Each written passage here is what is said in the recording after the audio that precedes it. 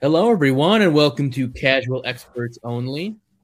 As usual, I'm your host, Mike, and joined as usual by Luke. And today we actually have a pretty cool podcast for you. I sat down with my friend Blaze, and we talked about The Last of Us Season 1, which it ran a little bit long, but we still wanted to talk about some of the most recent news and movies and TV and all that stuff. But we're gonna kind of breeze through some of this news. So first off, some sad news: another death. Actor Thomas Sizemore died of a brain aneurysm on March 3rd. I think he was most famous for Saving Private Ryan and like Black Hawk Down and like movies like that. But he had a brain aneurysm, I think, on the 18th of February. And I think he was in the hospital, like pretty much in critical condition since then. And he passed soon after, so that's sad. Some more sad news. Actor Lance Reddick also passed away on March 17th, I believe, which is literally a week before John Wick 4 comes out, which he's in. So really sad. Another great actor. I know this is cliche, but thinking of both their families and losing a loved one is always incredibly sad, no matter how old or young they are. And Lance Reddick, I don't think there's any information out besides the fact that his spokespeople have said he died of natural causes. He was only 60 though, so I'm not really sure what those would be. But yeah, moving on to some somewhat happier news. John Bernthal is officially returning in Daredevil Born Again as the Punisher. Yeah. No real details on it yet besides the announcement that he's coming back. Not really. Like, they are shooting the show right now in New York, but I'm pretty sure it's like almost a year-long shoot. So it's not clear when he's going to be in it and when he's going to be filming and how much he's going to be in it and everything. Right. And it seems like Eldon Henson and Deborah Ann Wall are not returning to reprise Foggy Nelson and Karen Page, which it's not clear if they're going to be recast or their characters just aren't going to be in it. I would think that, because I can't imagine Daredevil without some form of Foggy or another. So if they're not bringing back the old cast, I'd imagine they'd be recasting, but I don't know. Yeah, it's kind of hard to tell. I mean, because like those characters are very important, especially Foggy. Right. And I feel like it'd be kind of weird to have those characters and totally recast them when you have the same Kingpin, same. Right. I'm not sure where they're going to go with this, but they have already recast Vanessa Fisk, Wilson Fisk's wife. Oh, okay. She was played by Ayelet Zurer in the show, in the original Netflix show, and she has been recast.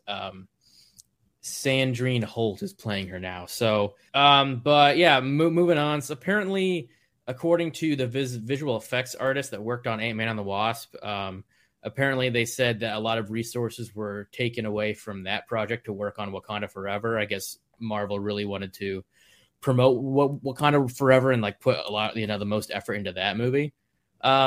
That's interesting because I still haven't seen Ant-Man 3, but it seems like that's the more CGI heavy film of the two.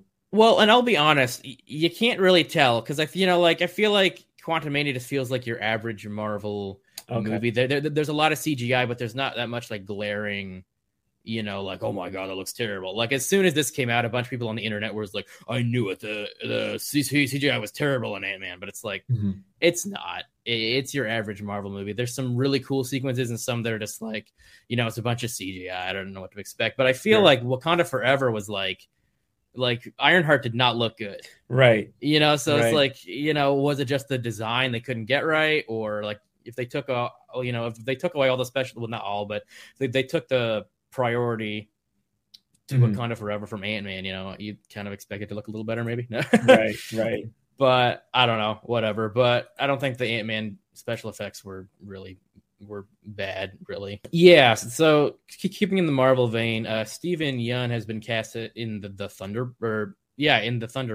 And there's been a lot of rumors that he's been cast as Sentry. Okay.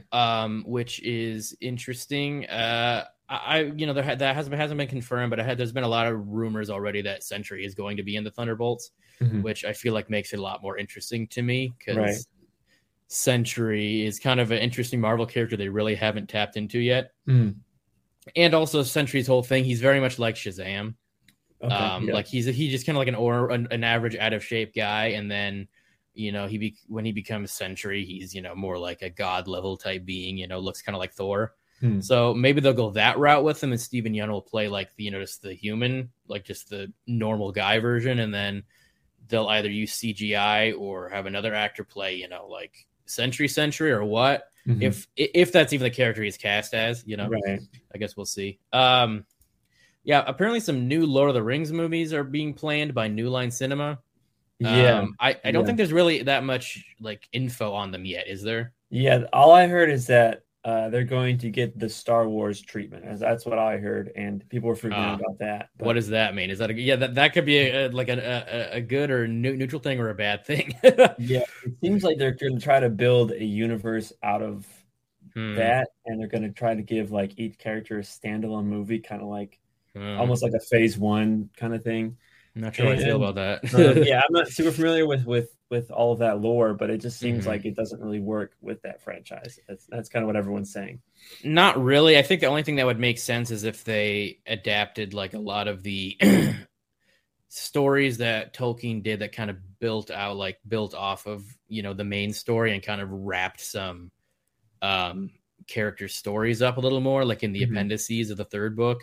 Or if they adapted like this is Silmarillion, which is this kind of like a lore book of Middle Earth, which the show kind of seemed like it was trying to do, but instead they had to make a bunch of stuff up because they just didn't have the rights to anything. Right. And people didn't like that, at least, diehard Tolkien fans. So maybe they're going to do a movie kind of like that. That'll be more of like lore based about the world. That's a little more accurate. I don't know, but I've heard that Peter Jackson is interested in returning maybe. Yeah, that's what I heard as well. So I guess we'll see. Also, I guess Guillermo del Toro was supposed to direct the Hobbit movies. Yes. So some people are like, oh, maybe he'll come in and make some movies. So I guess we'll see. Yeah, speaking of more movies, apparently the Star Wars movies that Kevin Feige and Patty Jenkins were supposed to make, those have been shelved. Yes. I feel like they shelved the Patty Jenkins one a while ago.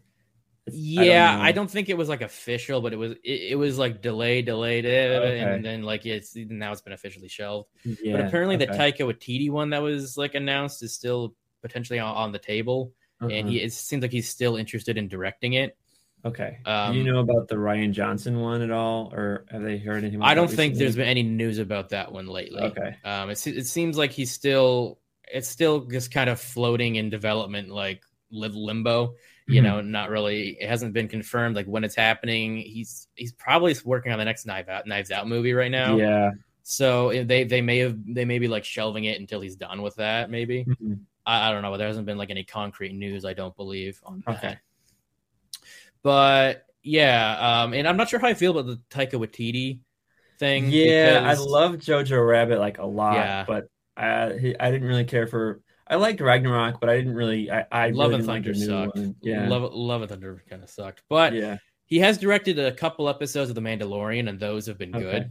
Yeah. So I mean, if he sticks in that vein and makes a good like Star Wars movie, it could be good, maybe. But at the same time, like there's so many other better directors.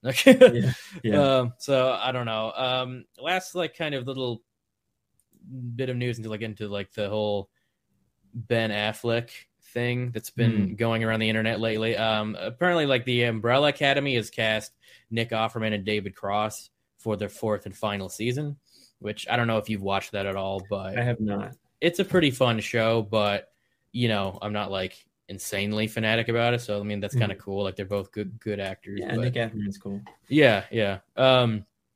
So this whole Ben Affleck thing that's been going around the internet lately. There's been a lot of stuff. I've been seeing like stuff about him not directing a DC movie. Some have even been spinning it, saying like he's rejected James Gunn's new DC plan, kind of thing. Like kind of acting like he saw what James Gunn wants to do with DC and didn't like it, so he's not going to come back and direct. But that is not really what's going on. I kind of wanted to give context, so. I'm going to be reading from the original Hollywood Reporter interview that like people have been pulling from.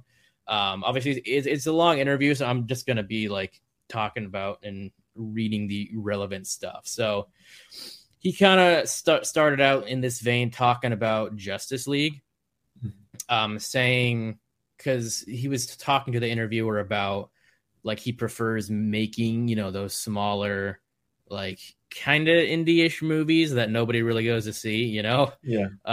And the interviewer was like, as opposed to, and then he said, as opposed to the Justice League experience, the fact that those stories became somewhat repetitive to me and less interesting.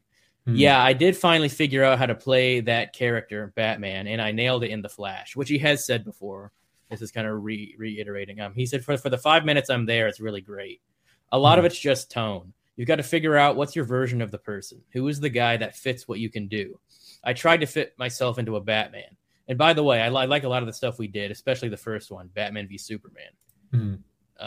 Then he goes, and then the interviewer said, but not Justice League. What went wrong there? Which a lot. And then Affleck says, Justice League. You could teach a seminar on all the reasons why this is how not to do it, ranging from production to bad decisions to horrible personal tragedy, and just ending with the most monstrous taste in my mouth. The genius and the silver lining is that Zack Snyder eventually went to AT&T and was like, look, I can get you 4 hours of content. And it's principally just all the slow motion that he shot in black and white. And one day of shooting with me and him, he was like, do you want to come shoot in my backyard? And I was like, I think they're a union, Zach. I think we have to make a deal. But I went and did it. And now Zack Snyder's Justice League is my highest rated movie on IMDb. And the interviewer said, isn't that because Zack Snyder's fans are so intense online? And then Affleck replied, say what you want. It's my highest rated career movie. I've never had one that went from nadir to pinnacle. Retroactively, it's a hit. All of a sudden, I was getting congratulated for the bomb I'm in. And I was going to direct a Batman, and Justice League made me go, I'm out. I never want to do any of this again. I'm not suited. That was the worst experience I've ever seen in a business, which is full of some shitty experiences. It broke my heart. There was an idea of someone, Joss Whedon, coming in like, I'll rescue you and we'll do 60 days of shooting and I'll write a whole thing around what you have. I've got it. I've got the secret. And it wasn't the secret. That was hard. And I started to drink too much. I started to drink too much. I was back at the hotel in London. It was either that or jump out the window. And I just thought, this isn't the life I want. My kids aren't here. I'm miserable. You want to go to work and find something interesting to hang on to rather than just wearing a rubber suit. And most of it, you're just standing against the computer screen going, if this nuclear waste gets loose, that's fine. I don't condescend to that or put it down, but I got to a point where I found it creatively not satisfying. Also, just you're sweaty and exhausted. And I thought, I don't want to participate in this in any way. And I don't want to squander any more of my life, of which I have a limited amount. And then, this is the big question that people have been kind of taking somewhat out of context. The reporter asked, so if DC came to you and said, do you want to direct something? And he said, I would not direct something for the James Gunn DC. Absolutely not. I have nothing against James Gunn. Nice guy. Sure, he's going to do a great job. I just wouldn't want to go in and direct in the way that they're doing that. I'm not interested in that.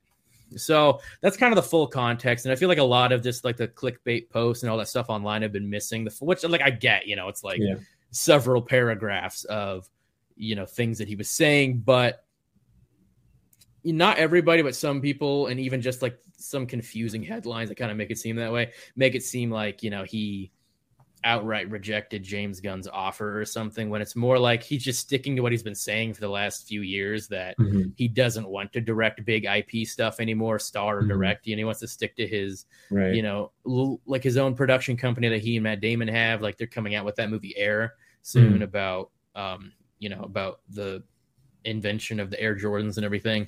It seems like they want to stick to movies like that are more like, smaller story-based movies, which, I totally get. Yeah. I mean, I love comic book movies, but they seem like they would be fun usually to work on. But at the same time, they're not exactly,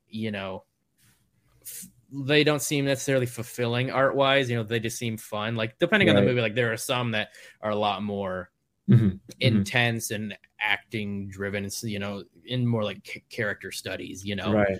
But your average Marvel movie is going to be you in like an uncomfortable suit standing in front of a green screen kind of thing, which, you know, right. like there's only so much of that you can do before you feel kind of like, you know, burnt out, I'm sure. And I feel like, you know, he hadn't really done anything like that, Ben Affleck, before he was cast. Well, he had done Daredevil. But since Daredevil, he'd done some action movies, but nothing quite like Batman. And it seems like that just was not something he enjoyed for multiple reasons. No small reason was the Justice League fiasco. So, yeah, so that's that. Just kind of want to talk about that. But that's pretty much all the news I wanted to cover. Did you have anything? Yeah, I had a couple of things. So you posted on Instagram that Tom Cruise saw the Flash movie. Yeah, that's right. I wanted to kind of like ask if you knew any other information about that. So I was kind of curious. Apparently, Tom Cruise, like I'm guessing he saw the trailer or something.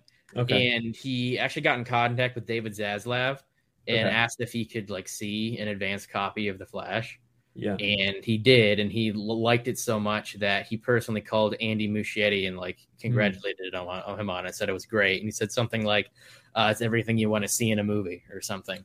Which, I mean, on the one hand, I don't really care about Tom Cruise's opinion on much, but at the same time, I know a lot of people are huge fans of him, and it is kind of cool to see a DC movie get that kind of accolade from somebody in the business. Also, I feel like, you know, Tom Cruise, this might drive more hype for the movie. Yeah. Which I feel like has already gone up quite a bit since the trailer came out. But, you know, because I do feel like the movie is, you know, definitely riding a lot on like nostalgia and like trying to be like, you know, hype bait, I guess. But I feel like, you know, hearing that from Tom Cruise might get some more people to go see it, which I'm all for. So, yeah. Yeah, and then I had one more thing. This past weekend, as of recording, premiered in, I believe it was Austin, Texas. The new Evil Dead film premiered. Oh yeah, okay. And it's receiving mostly positive reviews, which is great. But during the premiere, right after the screening, there was someone in the audience who was yelling, like just like freaking out. And Bruce Campbell, he's great. He picks up the microphone and just says, "Get the fuck out of here." It was great. It was great. But yeah, that's all the news I had. I forgot to mention Shazam, Fury of the Gods. Apparently, like, it's not making a whole lot of money. I mean, it's only the opening weekend, but as of Sunday, March 19th, it's made $65.5 million, which apparently the global opening projections were $85 million. Okay. I guess it's not like super surprising. I mean, like, it hasn't gotten a great Rotten Tomato score from critics, but the audience score is higher than the first movie. It's got an 87% as of now, while the first one had an 82. I don't know. I mean, I saw it. It's a fun movie. Like, it's equivalent to the first one. I honestly think I like it a little better than the first one. Okay. But it's just like, you know, it's just a fun movie. Like, what do you know, like, it's not like groundbreaking or anything, but I feel like, I don't know. I could be wrong here, but I feel like audiences are kind of not really interested in comic book movies as much anymore, unless they're like huge event movies. Yeah. Like, I feel like Endgame has kind of spoiled things for a lot of people, you know, like stuff like that. Cause it's like, if it's not in a huge connected universe, cause that was another criticism of this. Like, a lot of people were like, why should I go see this if it's just going to be rebooted, which the director, David F. Sandberg, said, like, well, you know, people actually go to this, you know, this Shazam might not necessarily be rebooted. Like, they might keep the same actors and everything, but you know, that hasn't been decided yet. But that's been kind of a criticism. It's like, why should I go see these? You know, like, which doesn't make a whole lot of sense. Like, why can't you just go to a movie to enjoy a movie? You know, it's just like, you know, it's like, I have to, you know, it's like people just go to some of these movies so that they'll be able to understand the next 20 movies, you know? And it's kind of this thing about like spoiler culture. I was like, I'm not interested in seeing it, but I don't want to get spoiled online. So I see it right when it comes out. Right, exactly. And look at the movies that have made the most money, like comic book movies. Like, okay, we have the Batman, but it's, you know, it's Batman. But there's also like the other ones would be like Spider-Man No Way Home, which was there's huge rumors that like there's going to be all three of them in it. And then Doctor Strange, because there was like, huge rumors there was going to be a huge multiverse movie. And it was even advertised as a, huge multiverse thing. So, there have been some others that have been made decent money, but I think those ones are the ones that have made the most recently. Right. So yeah, it really does seem like people are kind of losing, at least like the general audiences are kind of losing interest. And that was even a criticism of Ant-Man. Like people seemed mad that it wasn't like some Avengers level movie, right? Which it never really claimed to be besides having Kang in it, but people were like, whoa, it's just a dumb, goofy movie. Like it's an Ant-Man movie, Right. So, but yeah, anyway, I digress. That's pretty much everything that I had. So, cool. So yeah, without further ado, let's hop into the main beef of this podcast.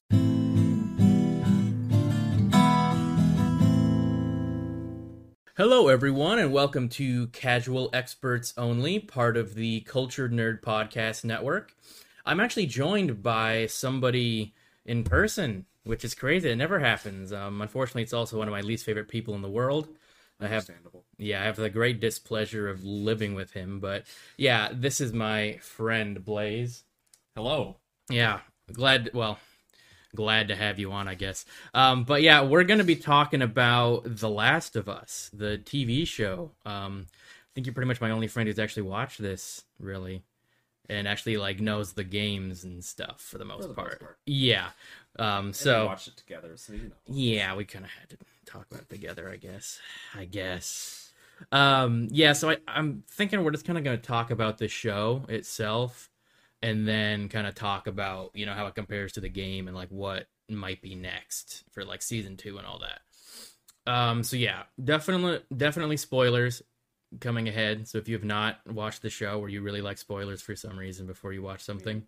If people haven't figured that out over the internet by this point, I know, but you always have people like it's like the slightest thing you post it, and if they didn't know it, then it's a spoiler. Like I've had people do that, like when Falcon and the Winter Soldier, like the last episode came out, and Anthony Mackie himself posted pictures of himself in like the Captain America Falcon suit. Yeah. And then I had somebody saying like, "Man, spoilers, bro." I'm like, okay. Dude, he literally posted it himself, and he's like, "No, man, you still have to wait a week to post anything." I'm like, "What?" And then he even said something like, "I mean, I've seen it, but for other people." I'm like, "Okay, so you're just a dumbass." Right. Yeah. All right. But anyway, Last of Us. What, I guess, your overall thoughts in a few sentences. What do you think of this season? Yeah, I mean, I thought it was really good. So for context, I never did play the game myself. Being an Xbox person, so you guys can hate on that if you want to, yeah, but no, it's fair. But I did, watch people play it back in the day. Yeah. Watch playthroughs of it and everything, so I remembered it all pretty well. Especially like the beginning and the end. Yeah. And I thought they did a really good job of staying faithful to the game. Yeah. Unlike some video game adaptations out there. You mean most? Most, yeah. But yeah, really looking at you, Halo series. But anyway, I digress. Yeah. But yeah, I thought it was really good. They stayed, very faithful to the game, and especially with the ending, I was pretty surprised, which I'm sure we'll get to. But yeah, kind of surprised they didn't sanitize that at all. But yeah, they really didn't sanitize much in this show, which I kind of thought they might. It's kind of hit or miss because it is HBO, so they don't usually sanitize much. So I wasn't really sure, but that's true. They definitely didn't sanitize any of this, but might potentially controversial stuff, which I did appreciate. Yeah.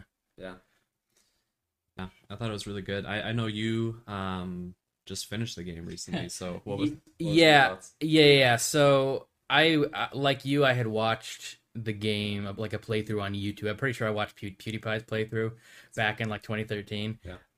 Back when I actually watched video game playthroughs. But I've had a PlayStation for the last few years, and I played it like around the same time as when the show was coming out. I think I actually finished it and like the Left Behind DLC. I think about when episode 6 released on TV, so I finished about like halfway through season 1.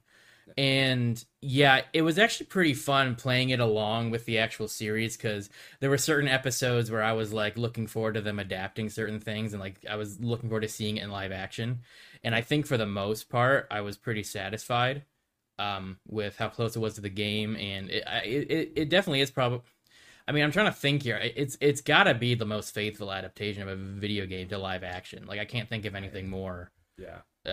And I think it wouldn't necessarily, translate to being the best, but I think it is probably the best video game adaptation to live action I can think of. But yeah, it's really good. Like I think it just like it's pretty much everything they added for the most part I was on board with, and I liked that they added those things because it helped flesh out characters. And they definitely had to change stuff from a game to a live action project. Yeah. And I think everything that like there's a lot of stuff that they kept the same, which was great. And yeah, I kind of think that there were some changes that were interesting. Say like, yeah, so I guess what did you think of the change of like the fungus? Like instead of spores, it's like those tendril type things. Yeah, I'd say that's maybe one of the few like changes that I wasn't a big fan of. Yeah.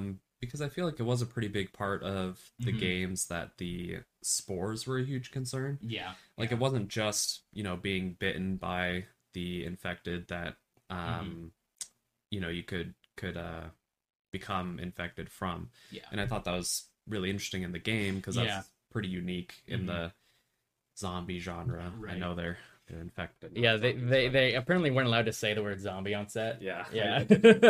Yeah. Heard that too. Yeah. Yeah. So I don't know. It wasn't my favorite thing because I feel like, in the game they always have to wear the gas masks. Yeah. Gas mask to keep out the spores, and that was a pretty big part of it. And definitely a big part of the concerns and things that they have to overcome. Yeah. Except for Ellie, of course, I guess. But, right. Yeah. What were your thoughts on it? Kind of mixed, I guess. I didn't mind too much because I mean it is a big part of the game, but it's not an insane like it's basically kind of automatically as you put the gas masks on in the game, so it's not like a major concern. It's just kind of part of the story. Apparently, I'm pretty sure Craig Mazin, who's like one of the showrunners, it was pretty much him and Neil Druckmann who wrote and directed the game. He said it was something along the lines of the reason they didn't go with spores is because it was like too impractical, I guess, in set, but also just like in real life, the spores would have been caught by the wind and been literally everywhere. Sure. So like everyone would have been infected on Earth in like, a matter of months. Yeah, so I think that was the idea behind that, why they changed it. And I do like that it kind of, as there's like the whole network thing they added where like you step on like one of the roots and a bunch of zombies come out. I thought that was a cool concept. Yeah.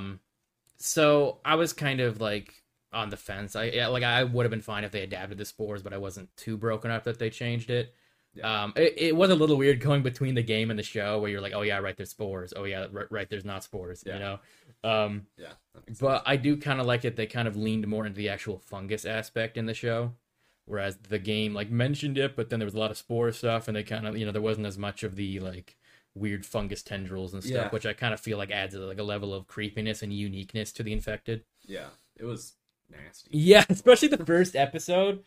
Which speaking of which, I feel like let's just kind of go through each episode. Sure. Like the first episode, I really liked the stuff they added to the first episode. I really liked because in the game, I'm pretty sure it opens up with Sarah like waking up that morning, and there's like a little bit of stuff, but between her and Joel, but they really flesh it out more in the actual show. Plus they have that opening, like that cold open where it's like the 70s or something. There's like this talk show with these scientists, and that is something I really like that the show did. Is something the game didn't, because the game was more focused on like Joel and Ellie's perspective, but in the show they really kind of tried to explain what cordyceps is and kind of tried to lay more, I guess, lore down, which I did like.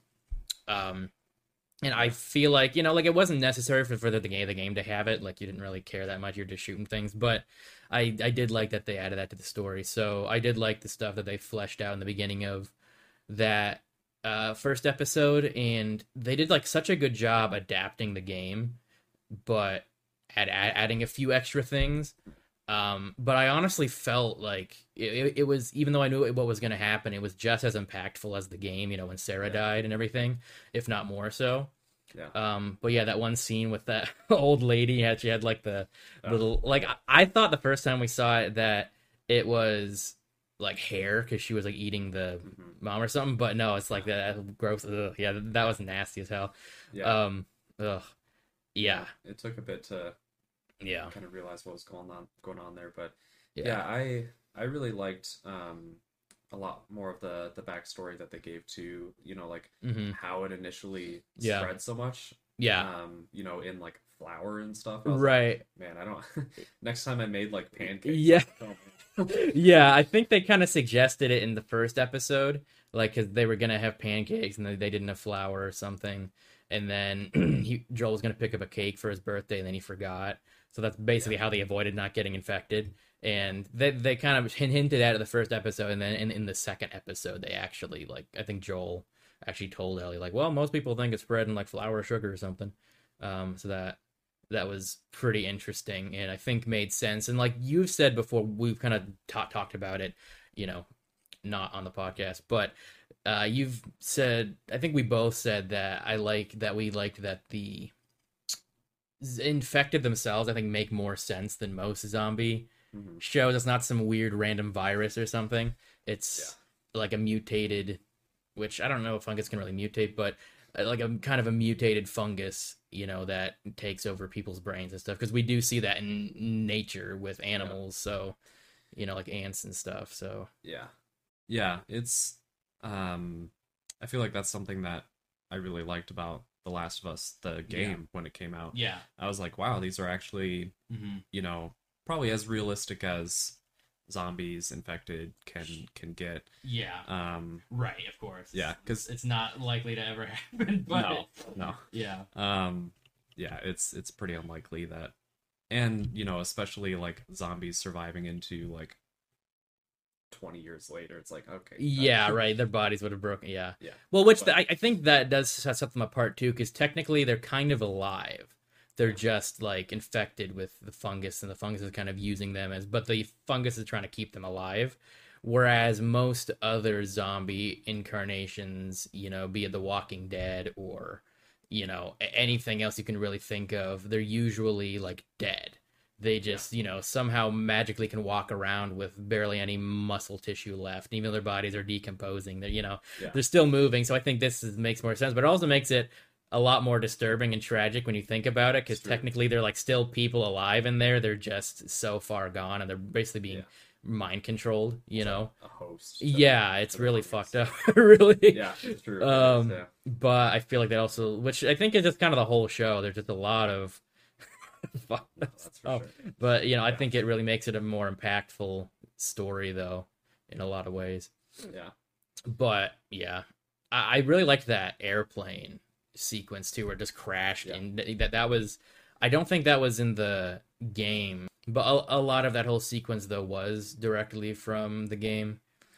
Even them almost stopping to help a family and not, and then of course Sarah dying, and that was really well done. Like it was just as like, upsetting and kind of realistic. Usually when people die from like a gunshot in movies and stuff, they're just like, ow, and then they die. They're not like, having trouble breathing and like, freaking out, and I think especially so with like a kid, so there's that. And then we kind of got introduced to Ellie in that episode, and I it was kind of weird going from the game to the show Ellie. I feel like it was easier with Pedro and the game version, because I think they look a little more alike and everything. But so I think the first episode I wasn't 100% sure. Like she seemed pretty good, but I don't think I was really like sure that Bella Ramsey was super well suited for the role until like the second episode.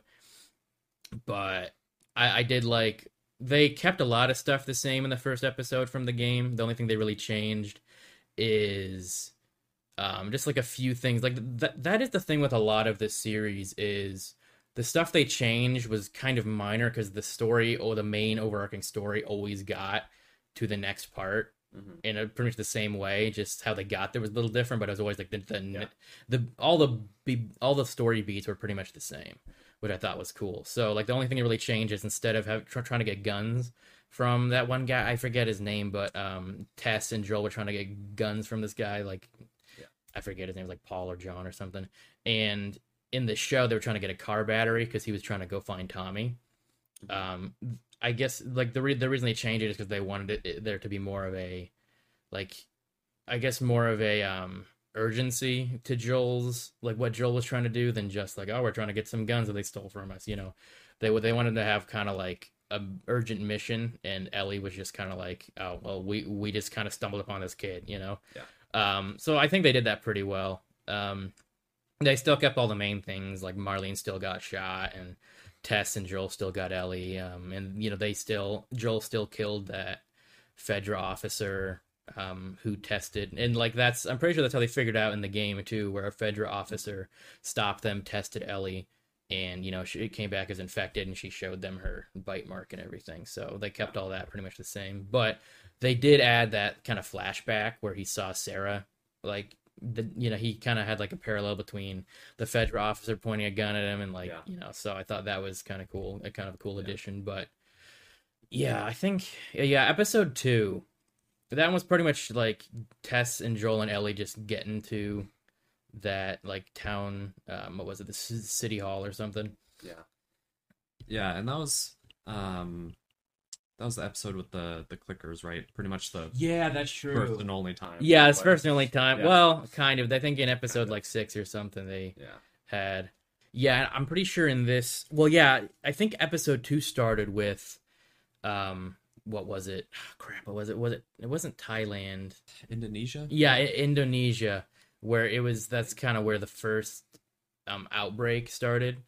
With like an employee at a flower processing plant or something like that, and I think that was the first time that they brought up the topic of bombing cities to try and contain the infection. So we have that cold open with that, which I thought was a cool addition. Kind of showed, I liked it that they showed other stuff, you know, other perspectives, which I think the show did a lot. It wasn't just sticking with Joel and Ellie the whole time. It showed other stuff that you really wouldn't have gotten from the game. So we have that, and then as Tess, Joel, and Ellie are walking through Boston, I think Tess explains to Ellie that there's like huge craters and destroyed buildings, and I think that she says something like, you know, the U.S. Army tried to bomb Boston. So I think they didn't really mention that in the first game. In the second one they do.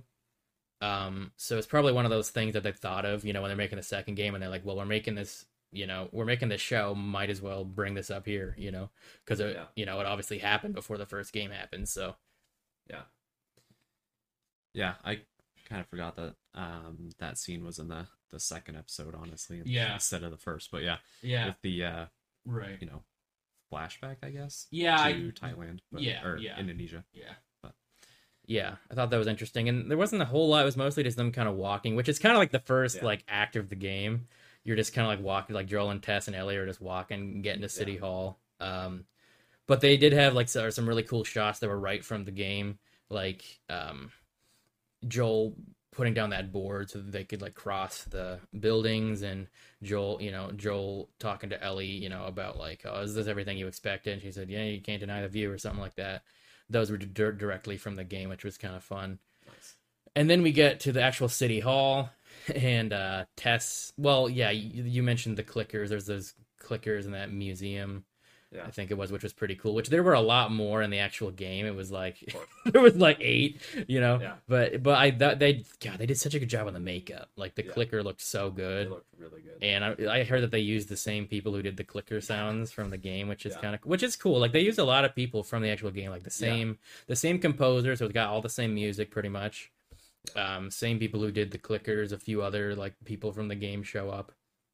In the series, which was cool. Yeah, I thought that was something that was really cool that they did. And honestly, like I didn't realize I don't know. I guess you think of voice actors and you don't necessarily think of them like actually in like acting roles. So right, but they all killed it. I feel like they all did really absolutely.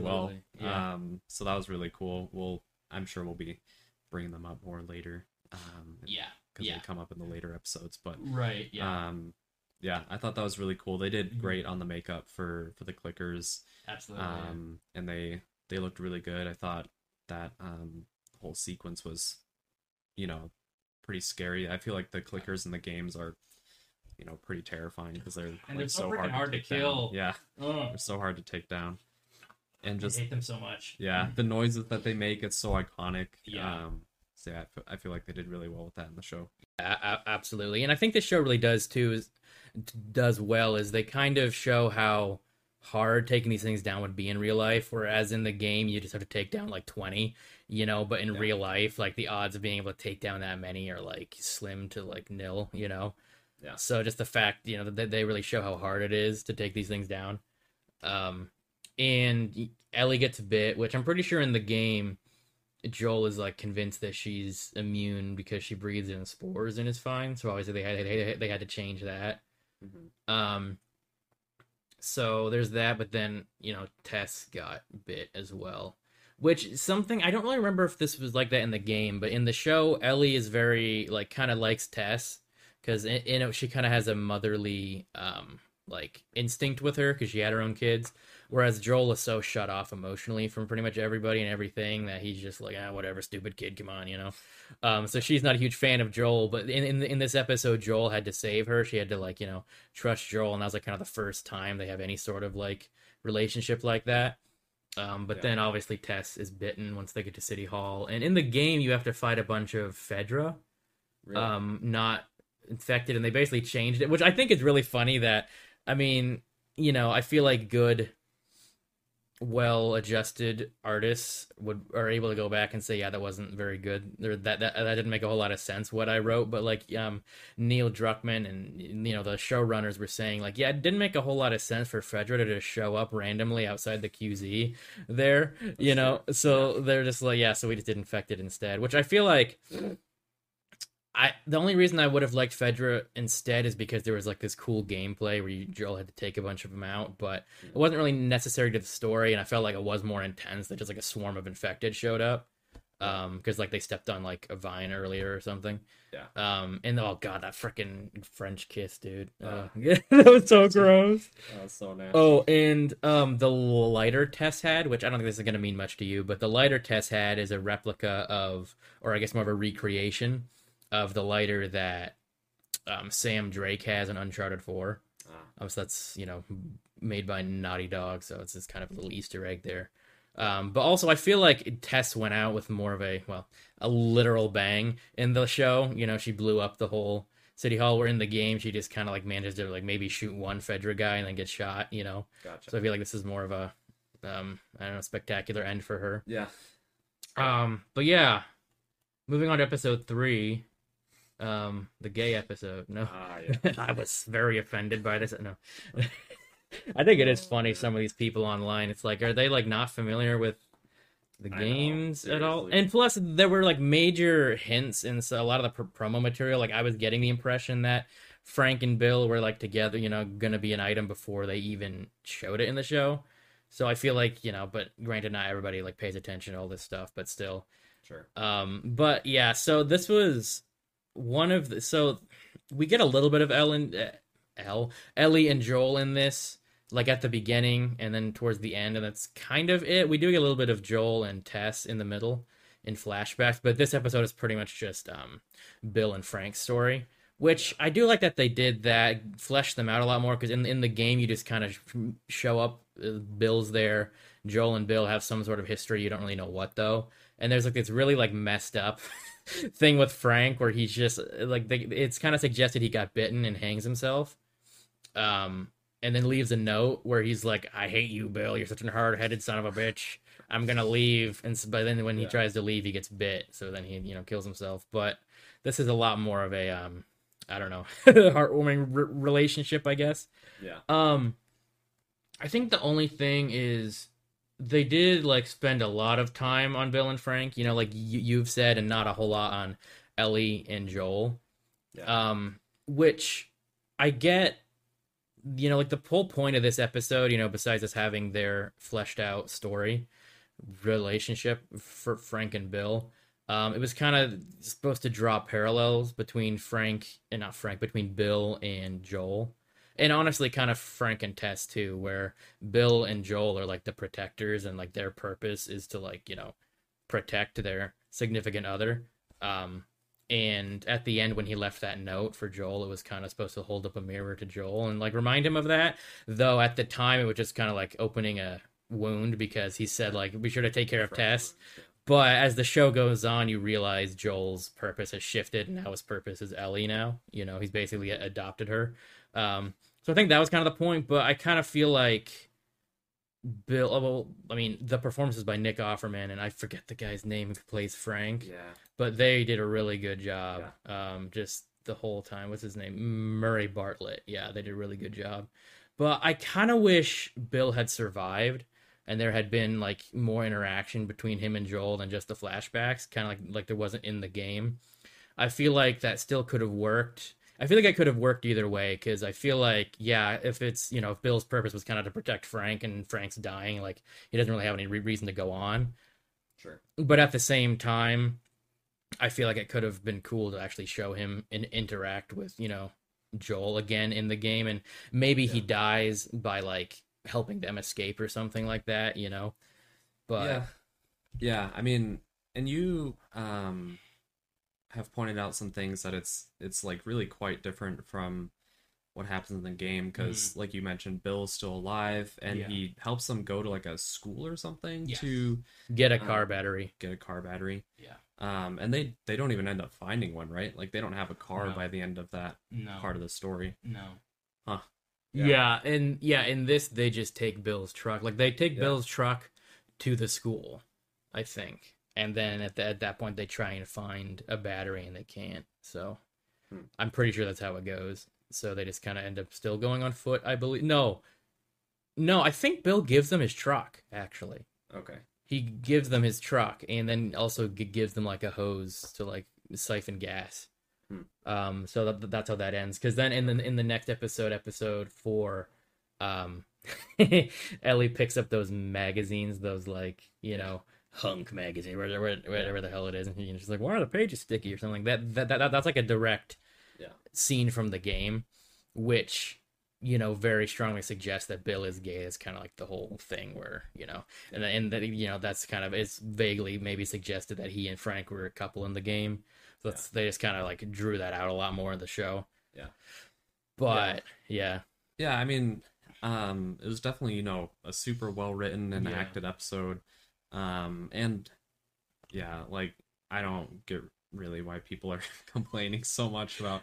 I mean, Ellie's the main character and she's gay. Yeah. She's a lesbian. So it's like, if you didn't know that going in, like you obviously know nothing about the game or anything about it. It's not hard to Google search, people before you post a stupid comment.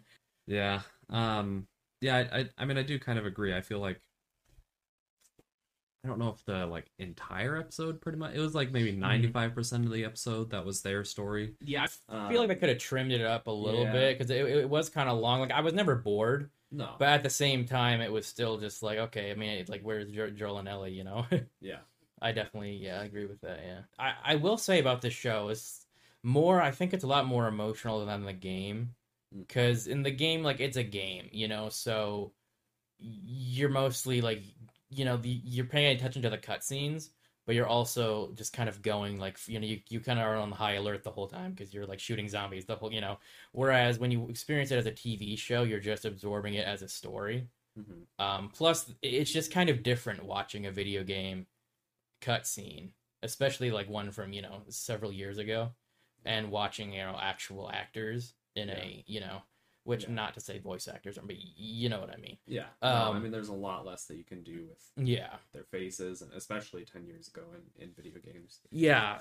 So, like, all the emotional beats I felt hit a lot harder. Yeah. And, So, episode 4 was more them getting to Kansas City, and which was Philadelphia or Pittsburgh, I think, in the actual game. but they changed it around for. I think they just wanted like it had to do with their where they were on their journey in the show. Yeah, and that too. So there isn't a whole lot here, but like what they have in this episode is like directly from the game, like them fighting those like freedom fighters, basically the ones that overthrew Fedra. That whole scene, and then the guy coming out in front of the truck and being like, "Help," and Ellie's like, "You're gonna help him," and Joel's like, "Hell no," So that was all pretty cool, and then we got to see a little more. Like they actually tried to flesh out the Kansas City. I don't know what they call themselves, but the Rebels Liberation Force, whatever. Insurgents. Yeah. So we have that one lady, the leader, I forget her name, Kathleen. Yeah. And her right-hand man is Perry, played by Jeffrey Pierce, who played Tommy in the games. Yeah. Which was kind of cool, but they definitely fleshed that out. I think, and I don't know, I think like a lot of people didn't like Kathleen as the leader of these people, which I kind of feel like they missed the point. Like the Craig, what's his name?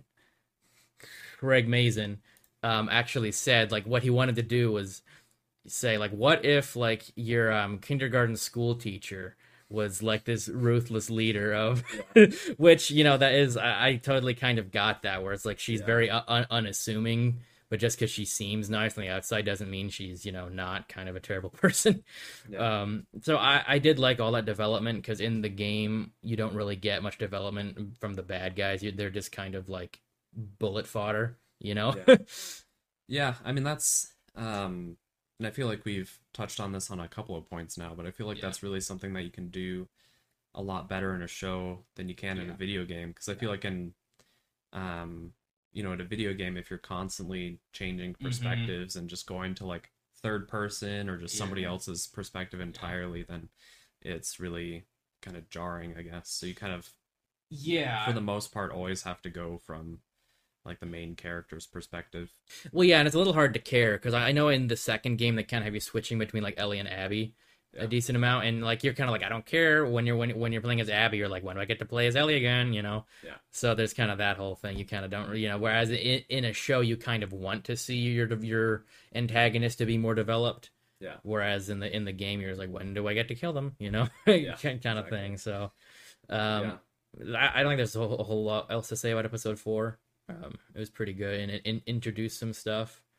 They did change some stuff, as in Sam was, instead of just being like a traveler running away from them, he was like specifically running away because he betrayed Kathleen's brother. So I guess that's technically episode 5 that we learn this and get to see Sam and what's his brother's name? No, sorry, Henry is the older one. Sam is the younger one. Okay. So Henry is they definitely gave him more. Like this episode was like half about him and Sam and half, with Joel and Ellie. But I did like that they gave him more development than they did in the game.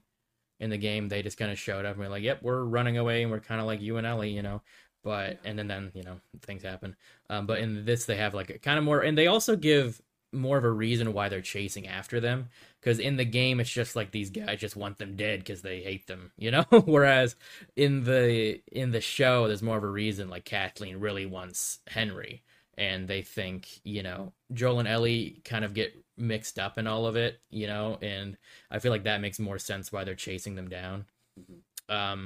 But yeah, and then in episode 5, like we get to see Sam and Ellie kind of having a friendship, which in the game they were closer in age. This is, in the show, it's more of like a brother-sister dynamic. Whereas in the game it's more of like friends. Like they almost kind of suggest maybe they, it does seem like Sam kind of likes Ellie in the game, whereas in this, he's a little young. And they made him deaf, which was just kind of like an idea they had to have him more dependent on Henry. Which I think it worked. Like it wasn't, like this terrible change. Like I don't get when people get mad at like they change things. I feel like a really like it's kind of like it doesn't really matter either way. It doesn't change too much really when you think about it. Yeah, I honestly thought Henry was his dad for like most of the time. Yeah, until I asked you afterwards. I think I didn't realize. Okay, yeah. Or maybe at some point he says he it in says the, that in he's the show. his brother. Yeah. Yeah. But I mean I feel like in the show the age difference is such that That's seems like fair. Yeah. Well, it's also kind of nebulous how old Henry is. It's true. Because in the game, they make him look like 30, but he's supposed to be younger. Because like Joel makes comments about him being young. Yeah. In the show, I feel like he could be anywhere from 20 to 25 or something. It's kind of hard to tell. Yeah. But yeah, I thought that was pretty cool. Just it was cool having them, have somebody else, which I feel like if you haven't played the game and you're like, oh cool, they're gonna have companions for the rest of the show, right? No. And I was honestly kind of surprised what they did, but we'll talk about that in a minute. That freaking scene on that street on like that cul-de-sac was so cool because they recreated that from the game so well. The only real difference was there was less people, like there was only one sniper shooting at them, whereas in the game there's like a bunch of other lackeys helping him. Oh, okay. Which kind of helps with the gameplay aspect of it. Yeah, and it was at night too, which they changed. In the game it was during the day. Okay. But that whole scene where Joel is using the sniper to like pick off some of the insurgents and the infected was like really well done. Really like they're directly from the game. And yeah, that whole scene where just all those freaking infected, like there wasn't a whole lot of infected throughout the whole series, but I feel like they just like reserved all of their budget for like that one scene. Yeah, and all of their makeup budget. It felt almost like The Walking Dead because that many, but more intense because The Walking Dead they are walking, whereas in that they're running at people, and we even got a bloater, which was really cool to see. Him just like flipping people around and crap, and they did the when he got to Perry, he did the iconic like face rip thing, that you get like in the game when one of the bloaters catch you. Obviously, he didn't throw spores because they don't have spores, but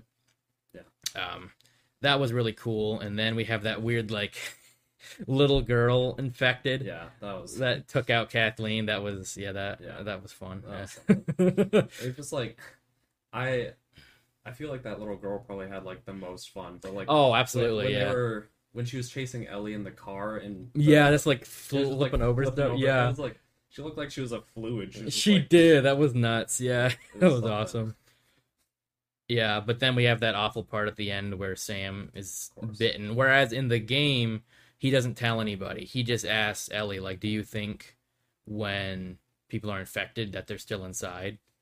And Ellie's like, "Oh no," but I feel like she just like doesn't want to believe that they are. But in the game, he doesn't tell anybody. He just stays in that room and like looks at his bite wound. Whereas in the show, he actually shows Ellie, and she tries to save him, by giving, when that happened, when she kind of like just put her blood on his wound, I was like, I don't think that's gonna work, is it? Yeah. I was a little like, is it's that also a good way to get AIDS?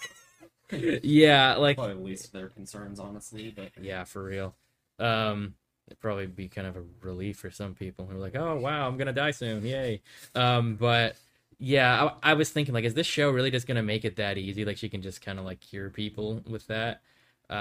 But no, they didn't, which I thought was, not exactly good because Sam got infected, but at the same time, it's like I think it made the most sense. Yeah. And we have the scene pretty much shot for shot from the game where Sam attacks Ellie, and then Henry ends up shooting Sam. Yeah. And I feel like they kind of fleshed out Henry and Sam's relationship more in the show. So I felt like even though I knew it was going to happen, it happened exactly the same way to the game, I was still more impacted by, like I felt more like what Henry was probably feeling, I was like, oh shit, it was just a lot heavier, I think, than the actual game. Yeah, I didn't remember that happened, honestly. And yeah, when she like woke up in the morning, and it's kind of funny, he was just like chilling there. Yeah, it's like the most contemplative zombie ever. Yeah, right. But and then he then he attacked her, and Henry had to. I didn't know. Yeah, I didn't remember that happened, and I was like, damn. Yeah, it's pretty rough. Yeah, I remember like playing like so. I keep thinking like I'm gonna like, which I still might, but I keep thinking like I kind of want to show this to my mom, just because it's so good, you know. But then like when I was playing the game, I was like, oh shit, I keep forgetting how depressing this is, you know, like everything, and it's like he's like, oh, he shoots his brother, then offs himself. You're like, oh shit, that's heavy. Yeah, me too. It's like a constant stream of just bad stuff happening. Yeah, yeah. I'm in a similar boat. My mom really liked The Walking Dead, and you know, plenty of messed up stuff happens in that show too. Yeah. But I'm still kind of like, it's not as much of a constant stream of depression. I don't feel like it is necessarily. Yeah, I mean, it helps that there's like 18 seasons and they spread it out, whereas this is just like a lot in one whole. Is that show finally finishing? Or? Yeah, I think they finished it this past year. I think on season 11. Yeah. Anyway, a few seasons too long, but yeah. So episode 6, we finally get Joel and Tommy reuniting.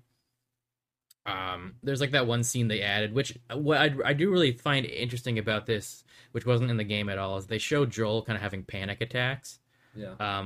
Which is interesting, which kind of suggests that, you know, he's a little less emotionally distant than he was, like he's a little less shut off than he was at the beginning of the show. But we get to see Tommy and Maria in Jackson, which they only showed Jackson in the second game. In the first game, their whole group was at a power plant and they were trying to fix it. So I kind of like the change where they introduced Jackson in this first season as opposed to waiting till like season 2, because I think it's really cool to just show like, oh yeah, there's actually a society here that's actually thriving. You know, it's actually like a kind of a nice place to live. It's not that, you know, it's not really that rustic even. Like there's, you know, it's kind of a mix of like farming and like that, but they have electricity and like TVs and lights and everything, you know. Yeah. I thought that was cool to see this early on. So I thought that whole thing was cool. It was cool to see Tommy and Joel reunited again, but also kind of seeing their like differences, kind of like why they kind of don't always get along, you know. It seems like Tommy, you know, is trying to move on and live a better life, whereas Joel is just kind of stuck, you know. It seems like he never really moved on from his daughter dying, you know, and he just kind of resorted to a life of violence, whereas Tommy's trying to get out of that and he's having a baby and everything. And I thought that was really cool in that one scene with Joel and Ellie, where Ellie is like, you know, you're leaving me, you know. What that scene was like really well done. It was directly from the game, again, which was really cool. But I think there was even some parts of it that were a little better than the scene from the game. Just like some of the small inflections or the small like line changes. That was really good, and then they end. You know, they end up riding off together. Obviously, I was kind of wondering like if they were gonna show that much. They showed a lot more than I expected. Like they actually showed them getting to the university, which was supposed to be their final destination. When I was playing the game, I thought that this was the end of the game, but you know, there's not a whole lot. You know, there's just like monkeys and giraffes. Which the giraffes were actually at that university in the game as opposed to the end, but. Then Joel gets stabbed, which they definitely changed that from the game, which I wasn't expecting. Like they did have those guys show up, it's like, okay, this is like the game. But then instead of having them like have this big fight and then having Joel, you know, fall basically from a 2-story balcony and landing on a piece of rebar, and just getting stabbed through, they had him just get stabbed with a baseball bat, which I feel like is enough. Like in real life, like he probably just would have died from falling onto that rebar. And they had to have Ellie, you know, kind of half carrying him out of there, and it was just kind of not that realistic if you're not, you know.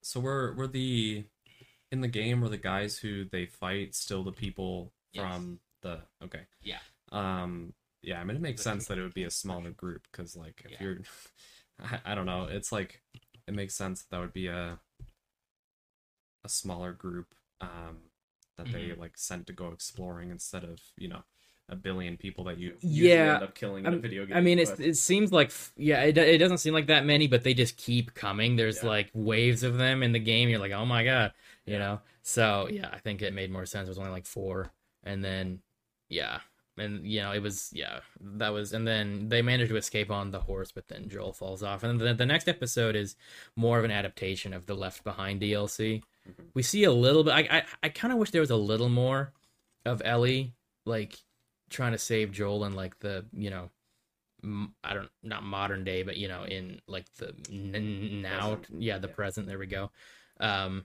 It was mostly that Left Behind DLC story, which I thought they adapted super, super well. Yeah. And they even gave Ellie a little more backstory, like kind of showed her in the Fedra school and kind of how she has a lot of promise there. And they even had that part where Riley didn't really have any promise, which was why she left. They really fleshed that out more, and really fleshed out more Riley with the Fireflies too, because she had like this whole plan with these pipe bombs, and she had this mission she was obviously supposed to, go through with, that they didn't really touch on too much in the game.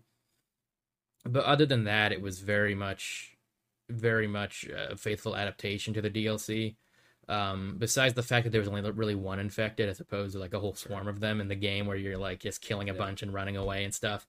And the thing is, I kind of, because also in the Left Behind DLC, there's more of those guys from the university that follow you.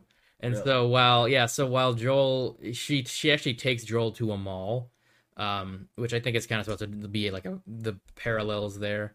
Yeah. And she basically locks him into one of the stores and there's like this army medic helicopter that crashed through the ceiling, and she's going over and she tries to get like a first aid kit from there, but at the same time she has to fight a bunch of infected, as well as a bunch of guys from the university that followed them basically. So like there's like this it's honestly some of the most fun gameplay of the whole game, I think, is that whole mall sequence towards the end of the DLC. But it's also, I feel like it kind of would have been hard to adapt because there was so many infected and so many guys, it wouldn't really make a whole lot of sense that there's more guys. There's like 18 more guys you gotta kill, But it still would have been cool to see her have to do a little more than just like running upstairs to like grab some stitches, But other than that, I thought it was a really good episode. Like the only thing I probably would have changed. Yeah. So in the game, is it I don't quite remember. Is all of that, like her caring for Joel and everything, is that in the DLC, or how much does it actually show in the game? So what happens in the game is pretty much, imagine episode 7 was taken out and it just goes from 6 to 8, and then 7 takes place like at the end, Okay. So it's pretty much like Joel gets injured, he falls on the rebar, they manage to escape. Yeah. She manages to get him to a house and like lays him down, on like a mattress or something. And then it skips like 3 weeks, and she's out hunting, which is where episode 8 picks up. She's out hunting, where in the game you use a bow and arrow. In the show, she had a rifle. I'm not really sure if there's a reason for that change, but I feel like the rifle works a little better. Yeah. But then, she meets David and James, which, I'm pretty sure it starts out, they actually kind of flesh out their little weird community more, where, David is kind of a self-appointed pastor, and like it seems like they're kind of having a funeral, which you learn later is the dad of that kid, but is also the guy that Joel killed. Yeah. And he seems like a nice guy at first, which I think they did a pretty good job. The only thing is, I'd already played the game, so I knew he wasn't a good guy. But I think the game arguably does a better job. I think maybe because I've already, I played the game before I saw the show, but the game does a super good job of you really liking David. I think partially because you also have gameplay with him, like Ellie and him have to team up and fight a bunch of infected, which they didn't do in the show. Which I kind of wish they might have done that in the show. I kind of would have liked to see that, but I think it still worked with just them having that conversation. He was still able to kind of win Ellie over a little bit just by them talking, and then he's like, actually, but we know that, you're some of our guys went missing, killed by some crazy guys with a little girl, and then James comes in with James is played by Troy Baker, who he was obviously, well, maybe not obvious to everybody, but he played the voice of Joel and did the motion capture for Joel for the original game, well, for both games, and he's done a lot of other voice work, but he also hosts like the companion podcast for this show, which is a very good podcast. I would definitely suggest listening to it, because he sits down with the creators every episode, and they just kind of talk about the episode, but also like the changes from the game, like why they made certain decisions, which was kind of cool. But I think he did a really good job. Like I feel like he should be in more, like like as in live action stuff. Yeah, because he's a really good like really well. actor, like live action actor. I think he should be in more stuff because he can do so much with his voice. He's one of those voice actors that can just change their voice so much. Like even his normal voice compared to Joel's is crazy. Like you see some of the behind the scenes and you're like, that voice shouldn't really be coming out of that guy's face, It's always wild when that. Yeah, it's kind of cool. I kind of wish he would do more like live action like character roles, where he has like gets to do fun stuff with his voice, but it's live action, But yeah, then we have that whole thing, the whole cannibal Christian cult thing, whatever. Which I was kind of wondering, like, are they gonna play it safe and not have them be cannibals and stuff? But I was very satisfied with what they did because this is probably my favorite sequence from the game, my favorite part to play through, and it was just I thought it was a really interesting part of the game. I think they did a really good job adapting it. Yeah. I think they even made David a little worse than I think they did in the game because they also made him a bit of a like pedophile. That was kind of suggested in the game, but they make it worse during like that one certain scene where he's like, attacking Ellie. It's a little, like, I like the fighting. Yeah, and then he smacked the crap out of that one girl. Yeah, that was not. Yeah, they like at the beginning of the show, you're not really clear. Like, it could be a cult or it could just be like he could just be a good guy. And then he just straight up, just like bam, just smacks her and is like, "You may think you don't have a father, but you'll always have a father, and you better not disrespect him when he's talking." You're like, okay, it's that kind of situation. So yeah, they definitely fleshed him out in the way that he's a worse person than But just that whole thing with Ellie, her her being in the cage and their conversation there, I think was very much like the game, but they also added stuff to it, which made it even better. Mm-hmm. And like that scene, like pretty much the whole sequence where they try to kill her, they try to like, chop her up and, she says like, "Oh, I'm infected." And then she kills James. And then there's that whole sequence in that steakhouse turned, town hall type thing, which they did a really good job adapting. I think like the only difference really is it lasts a little longer in the game and he was using a machete instead of like a cleaver. It's like really the only differences. So I think they did a super good job. And the only other difference is Joel shows up like as she's like carving up David's face. Yeah. Whereas in the show, it's maybe a little more like I think they even said the showrunners even said like, well, how did Joel even get in the building in the game? So that they just had him showed up, which I thought that scene was super good, where she's just like so like lost emotionally and she's just really messed up, and he's there like he didn't really save her like from David, but he did save her as in was there to support her. Yeah, and in the game does it switch between their perspectives where like Joel's fighting through a bunch of people? Yes. Is that okay? I thought so. Yeah, it does. Yeah, they did do that in the show too, which was cool. Yeah. And they that's true. I kind of forgot. And they adapted that one scene I wasn't sure they did where he just straight up like tortures those guys and then just like kills them. I'm like, oh damn, okay. They really like anything in the game that was intense. They showed in the show. They didn't pull any punches, which I really appreciate. Yeah, and I feel like got a segue for you. I feel like the okay. No, I mean we don't have to move on from this episode yet, but I feel like good. The quintessential thing of that is the last episode. Yes, which I'm fine going into that. Yeah, I think I'm gonna get my one critique out of the way, and then we can just proceed to lavishing praises upon it. But my only critique is it felt a little bit rushed compared to the rest of the episodes for some reason. I think they just didn't have as much to do. They did add the whole thing with her mom, which I thought was really cool, but I felt like I wish they had done like what the first episode did and just flesh things out more and like maybe add more development or something to stuff so that it just didn't feel like a beat for beat ending of the game, which I know it sounds weird criticizing it for doing, a beat for beat adaptation of the game, which is kind of what you want.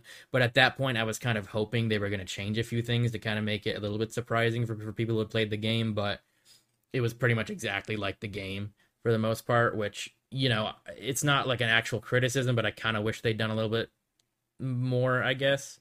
Sure. I don't know. Yeah, I mean, it definitely did feel really short. Yeah. I feel like I did like, what they did with Ellie's mom.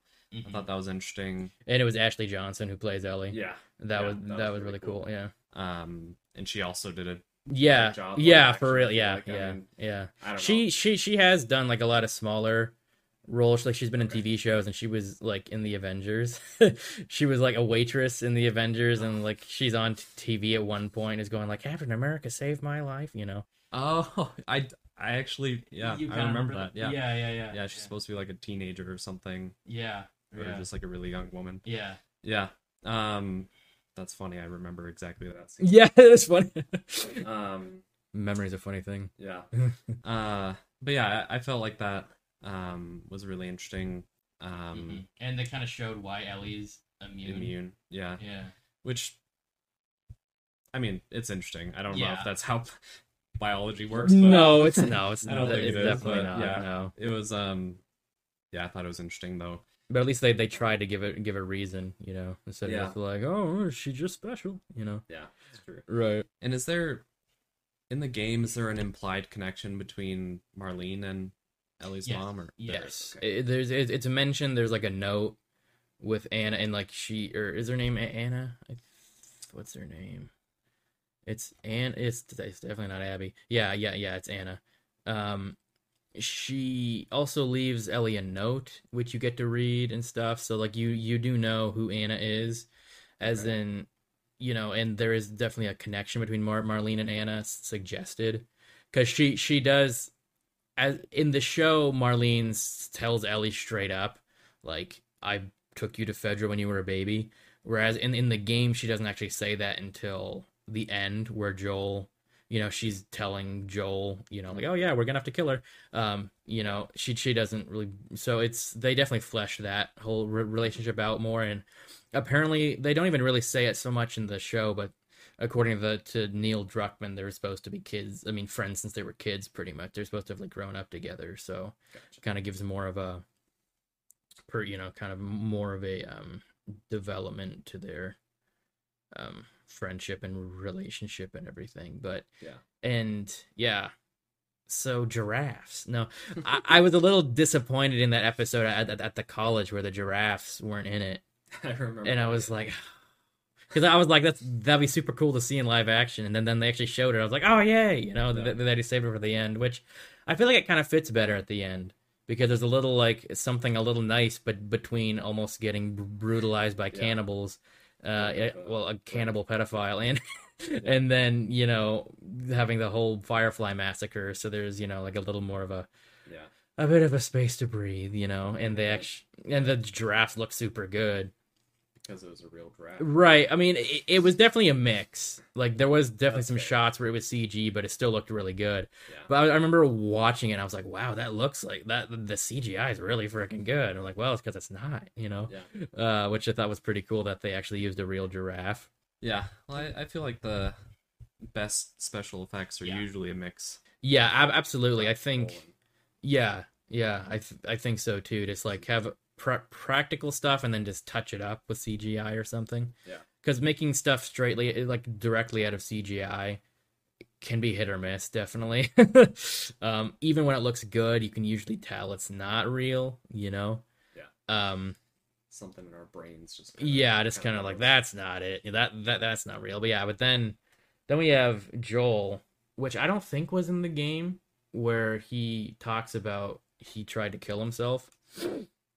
And they have like that like kind of touching moment, where he says, she says something about time healing all wounds, and he says like, it wasn't time, She's like, oh wow, and then they get flashbanged. Is that kind of how it happened in the game? Is it like really sudden that they kind of get found by? I'm having a hard time remembering. I think it was kind of sudden. Okay. It definitely, the Fireflies definitely attacked them. They didn't just show up and not knock at the front door and like, we're here, because Joel did get knocked out, and he did wake up in a hospital bed. And Marlene standing there like, yeah, we're prepping her for surgery, and he's like, oh, what surgery? And then she's like, well, we got to cut up her brain and take it out. So there's that whole thing. And I think what's kind of interesting between the, I guess, the relationships, the difference in relationship that Marlene and Ellie and Joel and Ellie have is Marlene is kind of the closest thing she has to a mom that's, who's alive, because she like kind of took her and took care of her when she was a little kid, but at the same time she just kind of passed her off, so she didn't really raise her. She just brought her to like the Fedra school or camp or whatever they were, and just kind of passed her off, because really Marlene's first like priority and goal and purpose is the Fireflies and furthering their goal, and also the goal of making a cure.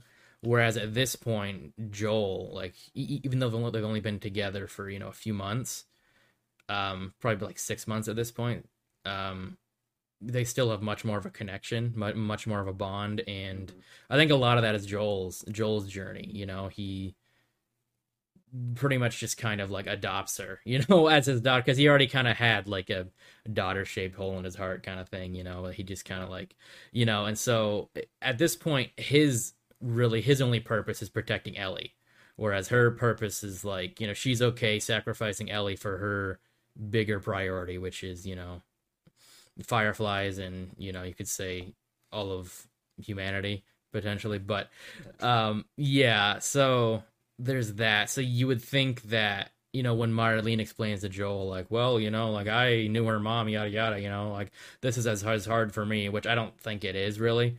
That I think they're just different people, but also Joel is like lost so much, and I think he blames himself a lot that he wasn't able to save Sarah, and he's thinking like, there's no way in hell that I'm going to let that happen again. So at that point he just like kind of shuts off like any sort of like thoughts besides saving Ellie, and anything in his way is gonna just get mowed down.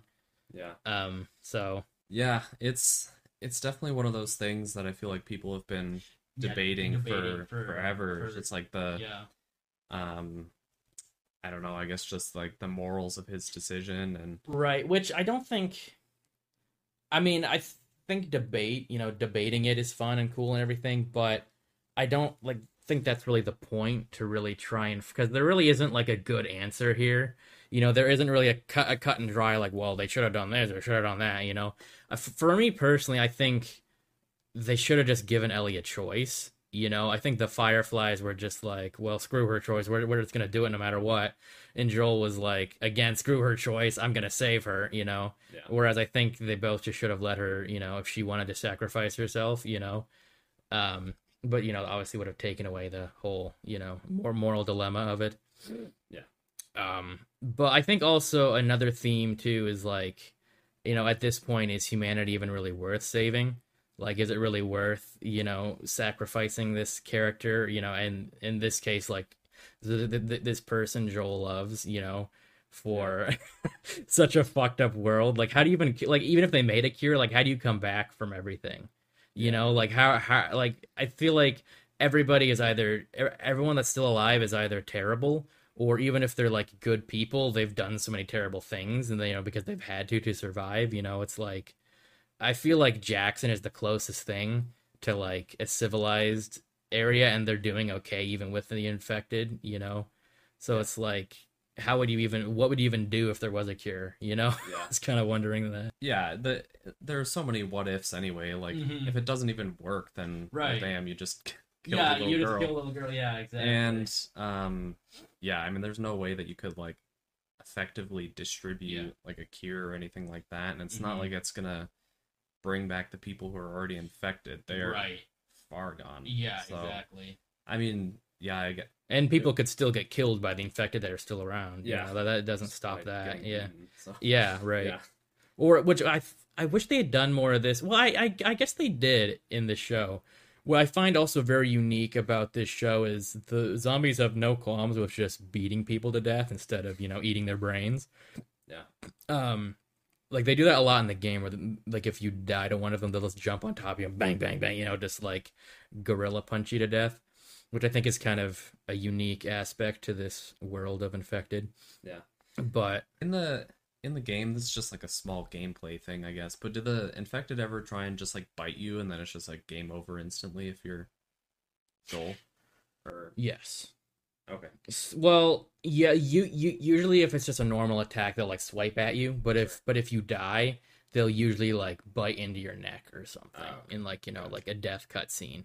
Yeah. Okay. So, and I mean, kind of same thing with Ellie though too, because they still kill you by definitely chomping your artery, So, sure. but yeah, let's talk about that sequence, which is obviously a lot shorter in the series than it is in the game, but just that whole Firefly massacre, which I think in the game or in the series they make it a lot more, I guess, horrific than they do, I feel like, in the game, because I feel like when I was playing the game, I was just so focused on not dying, that you're just like mowing down these people and there's no real moment to think, oh my god, did I just kill somebody trying to shoot me?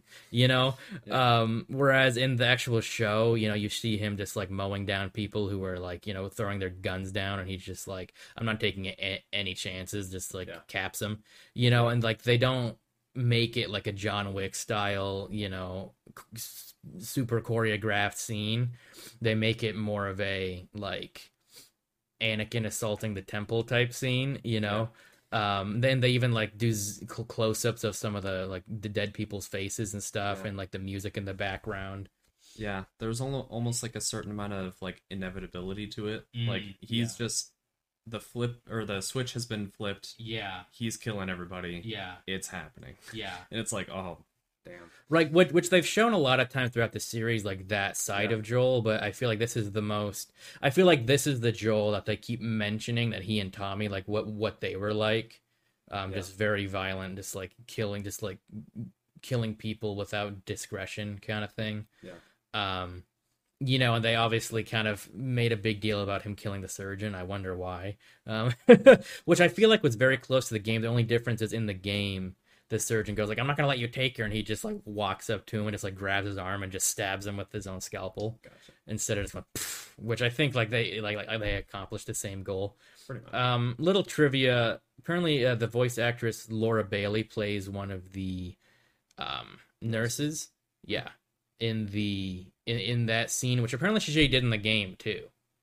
And that's actually how she and Neil Druckmann kind of met, and she plays Abby in The Last of Us too. Okay. So that's kind of interesting. I doubt she'll play Abby in the second season, but she's definitely too old and doesn't, look like she's on steroids. Yeah. So have to add like 100 pounds almost. Yeah, right, and probably like another like 6 inches of height. Yeah. Yeah. Yeah, that's something that I just thought about as well. Is like, I kind of doubt, with the doctor being so important. I forget his name. I feel like they don't even say. Oh yeah, in the second game maybe. But, anyway, Abby's dad, the surgeon guy. Yeah.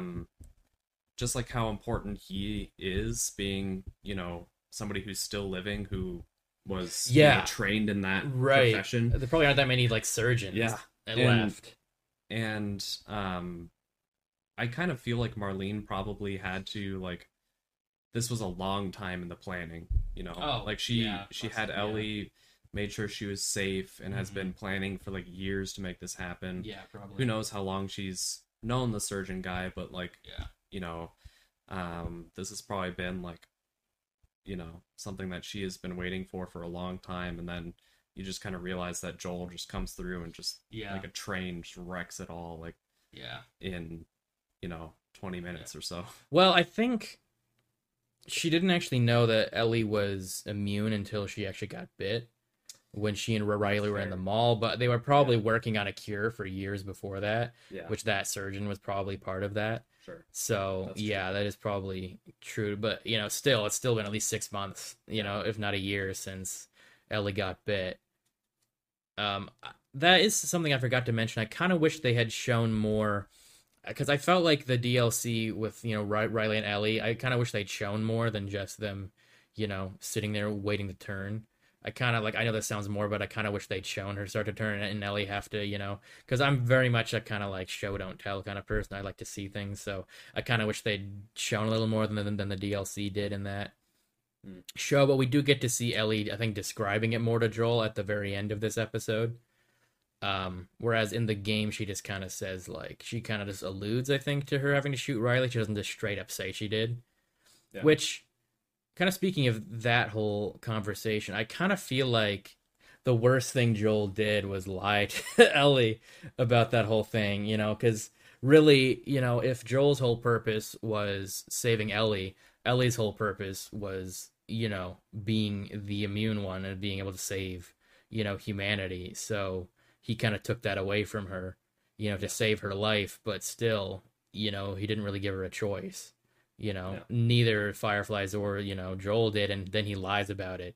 And it's kind of obvious that he lies, and it seems like Ellie probably knows that he lied, but she doesn't really want to believe it, or she can't believe it. You know, she just, you know, just kind of has to choose to accept, you know, what he said.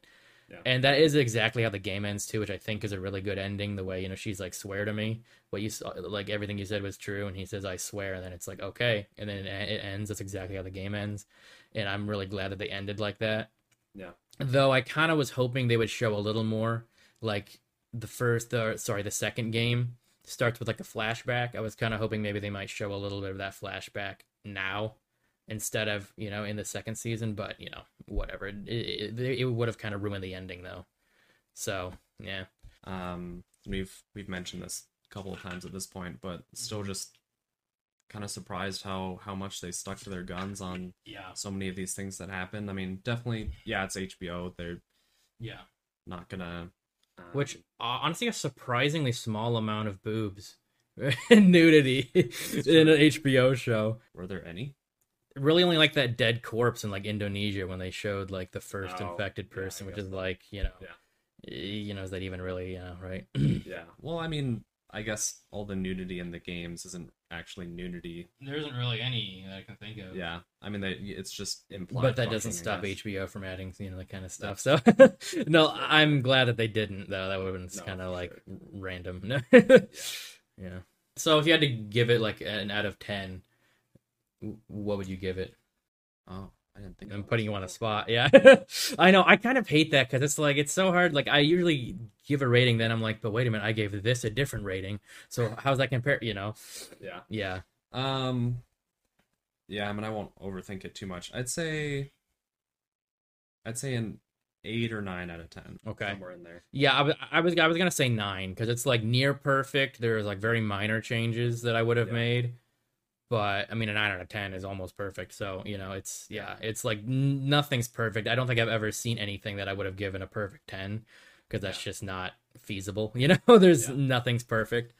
Yeah. I mean, you know, it was really. It was like the closest to perfect though that a video game adaptation has gotten before. Yeah. Which I think helps because the story it's not a typical video game story. That's very true. Which I think PlayStation exclusives do a really good job of. Yep. They have a lot of really story-based games, you know.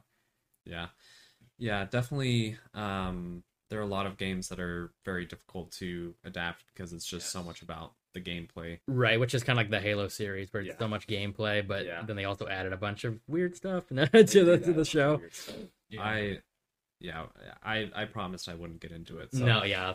We'll probably make a whole another podcast about just that. And it would be like the most negative thing. Just be like, just totally shitting on it. That's it definitely helps that, you know, there are so many story beats that you can go through, so many things that aren't just like gameplay important things that happen throughout the game. So but you know, definitely they still did a great job of nailing all the themes, and the actors were incredible, and I feel like they added a lot to the characters. I think all of their performances did a lot. I know there were a lot of misgivings over Bella Ramsey at first. I don't know if there still are, honestly. I haven't seen too much. I think just only from trolls, you know. I mean, I thought she did great. You know, she doesn't look exactly like Ellie from the game, but like I think she like emulates her character like almost perfectly, you know, while having her own kind of twist to it. So before we wrap up, just talk a little briefly about, say, season 2 and how that's going to go. So obviously they're going to adapt The Last of Us Part 2, the second game. But in a recent interview with GQ, Craig Mazin said Yeah, the both Mason and Druckmann said that it's going to be more than one season. How do you feel about that? Because like it does have like a more complex and longer story. The second game, I think it could be fit into 2 seasons. I probably wouldn't go more than two. Two like 9 or 10 episode seasons. But yeah, what do you think? Yeah, I mean, so of course, again for reference, I haven't played the second game. Yeah, I'm playing it now, but I'm Playing it right now. I'm not that far into it yet. Yeah, you just reached Seattle. It sounded like, right? Yeah. Okay. I mean, from what I remember, I feel like it could definitely be 2 seasons pretty comfortably. I'm curious though with like if they'll take a similar approach, I guess, to the first season, because with the first season it probably could have been longer if they included more things from the game. Yeah. So I wonder if they'll have more additions or more flashbacks, or how they'll approach that, because if they I feel like if they approach it similarly to how they did with the first game, then I don't know how they would flesh out 2 seasons, I guess. Yeah, I think it shouldn't go more than like two. Like they're being kind of vague about how many seasons it's going to be, but I think more than two would be like kind of stretching it. Yeah. I think so. But I can definitely see it being like 2 parts, considering there's so much that happens in the second game. And I think there are a few changes I hope they make. Like I hope they make more changes to this second season than they did, with the first season. I think just because there was definitely in some areas, some sloppier writing, or I don't know if I say sloppier writing, but just, some interesting decisions that I probably would change a little bit to be, I don't know, better, in the actual live action adaptation. Yeah, I feel like they kind of pulled a Ryan Johnson of the Star Wars series in some of the story in some of it, where they were maybe just trying to kind of subvert expectations for the purpose of certain themes that they were trying to reinforce. Which I think the game did a perfect job subverting expectations while still being like damn near perfect. For the first one? Yeah. Yeah. Like there's stuff like you kind of expect Joel to come in and save Ellie from David, but he doesn't. You kind of expect somewhat of a happy-ish ending when they get to the Fireflies, and oh boy, well we gotta kill her, and then Joel kills everybody, Yeah. Yeah. No, that's for sure. And I don't know. I mean, again, like I didn't play the game, so maybe it doesn't.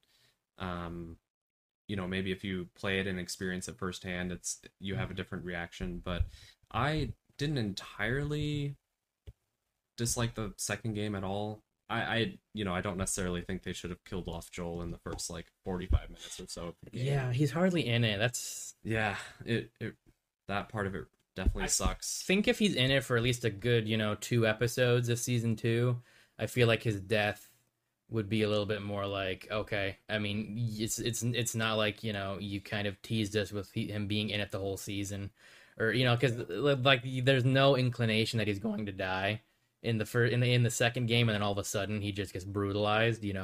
I feel like they could soften that a bit by having him be in it a decent amount before he dies.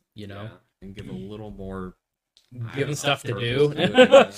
He just sort of. Time with him. They spend so much time on Ellie and Abby in the first act that you hardly see Joel at all. Yeah, and I feel like all of the stuff that happens in Seattle, from what I remember, is really interesting. Mm-hmm. All the stuff with like the Civil War, or I guess just war that's going on between the two different factions, and some really interesting things happening there.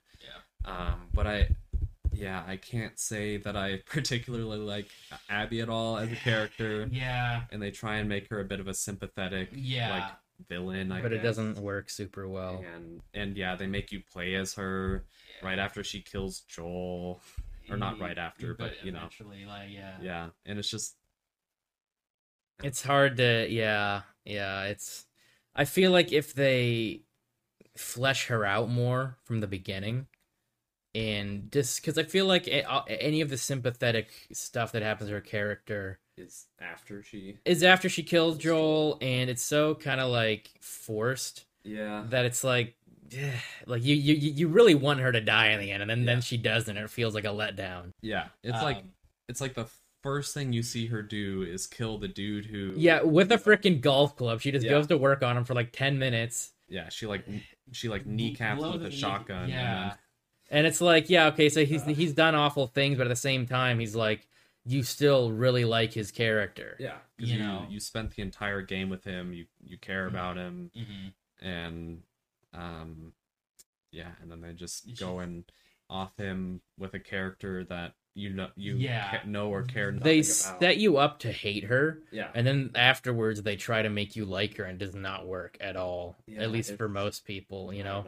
I think with some decent, like, you know, some changes, they definitely could make it work in a second season. Yeah. And I really do hope they do make those changes, or else it's definitely not going to be as good of a season, I don't think. Yeah. And I feel like we've touched on this a bit, I feel like they made a lot of really good changes in the first season. Yeah, exactly. You know, I mean, maybe all of those things weren't exactly divisive things like they are for the second game, so that might be a bit more tough. But I feel like if they make more changes, I think they could make season 2 better.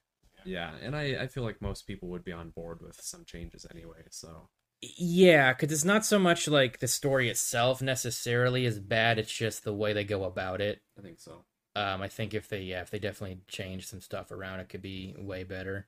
Yeah. But I guess we'll see what happens. It's probably not going to start filming for another year, so you know. But yeah, I know a lot of people are talking about I'm seeing Brendan Fraser in here. I almost said a lot of people are talking about recasting Brendan Fraser in season 2.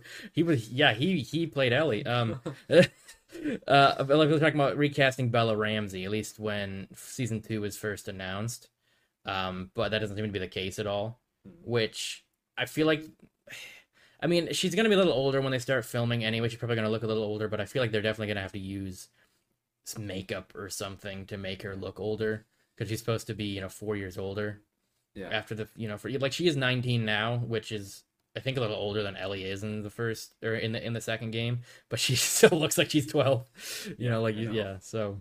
Yeah, I mean that, and that's the thing. I don't really even feel like they're necessarily aging her down, and like, when you see like interviews of her, like not really she looks, apparently they like bound her chest, which is like pretty much the only thing they did, I think, and maybe didn't use any makeup, I think, was probably the choice they went. And then to be fair, the second game, there is kind of a drastic change from just 4 years between, which I feel like happens for some people, but not everybody looks that different from 14 to 18. In the game she almost seems more like 20s. So I feel like she's not going to seem as old as she did in the second game, but I think they can definitely pull that off. But I mean, I think it'll definitely be interesting to see what they do. And I'm curious to hear what you think of the game once you finish it. Right? Yeah. Because I never I know the beginning and the end, but I never actually watched it all the way through. Yeah. So it is almost like playing a brand new game for me. So it's been pretty interesting. And honestly, I feel like the gameplay is more fun so far in the second game. And I feel like the sequels are usually. Yeah. Well, plus it was 7 years after the first game came out. I would assume they would improve some stuff. Yeah. I always forget that came out in 2020. Yeah. Kind of wild. It was like right before everything, or I think was it? After. It was in the heat of the whole. I think it was during the summer that it came out. Yeah. Wow. So people had nothing better to do than complain about it. Then complain about right, exactly. Yeah, there was like all these channels that basically like YouTube channels that like became devoted to like why The Last of Us 2 sucks and why the creators hate men. Like all this stuff. Yeah. Well, I think we've talked about this quite a bit, so I think it's about time to end this. Thanks so much for being on the podcast first time. Thanks for having me. Yeah, it's never gonna happen again. That's fine. Yeah. I'm sure you're fine with that. Thank you everybody for listening. Be sure to check us out on social media. It's me casual_experts on most social media. Check out our YouTube channel, just Casual Experts. Check out new episodes of this podcast every other Monday. Or if you want to see the video versions, I upload them a week after on the YouTube channel. And We'll see you next time.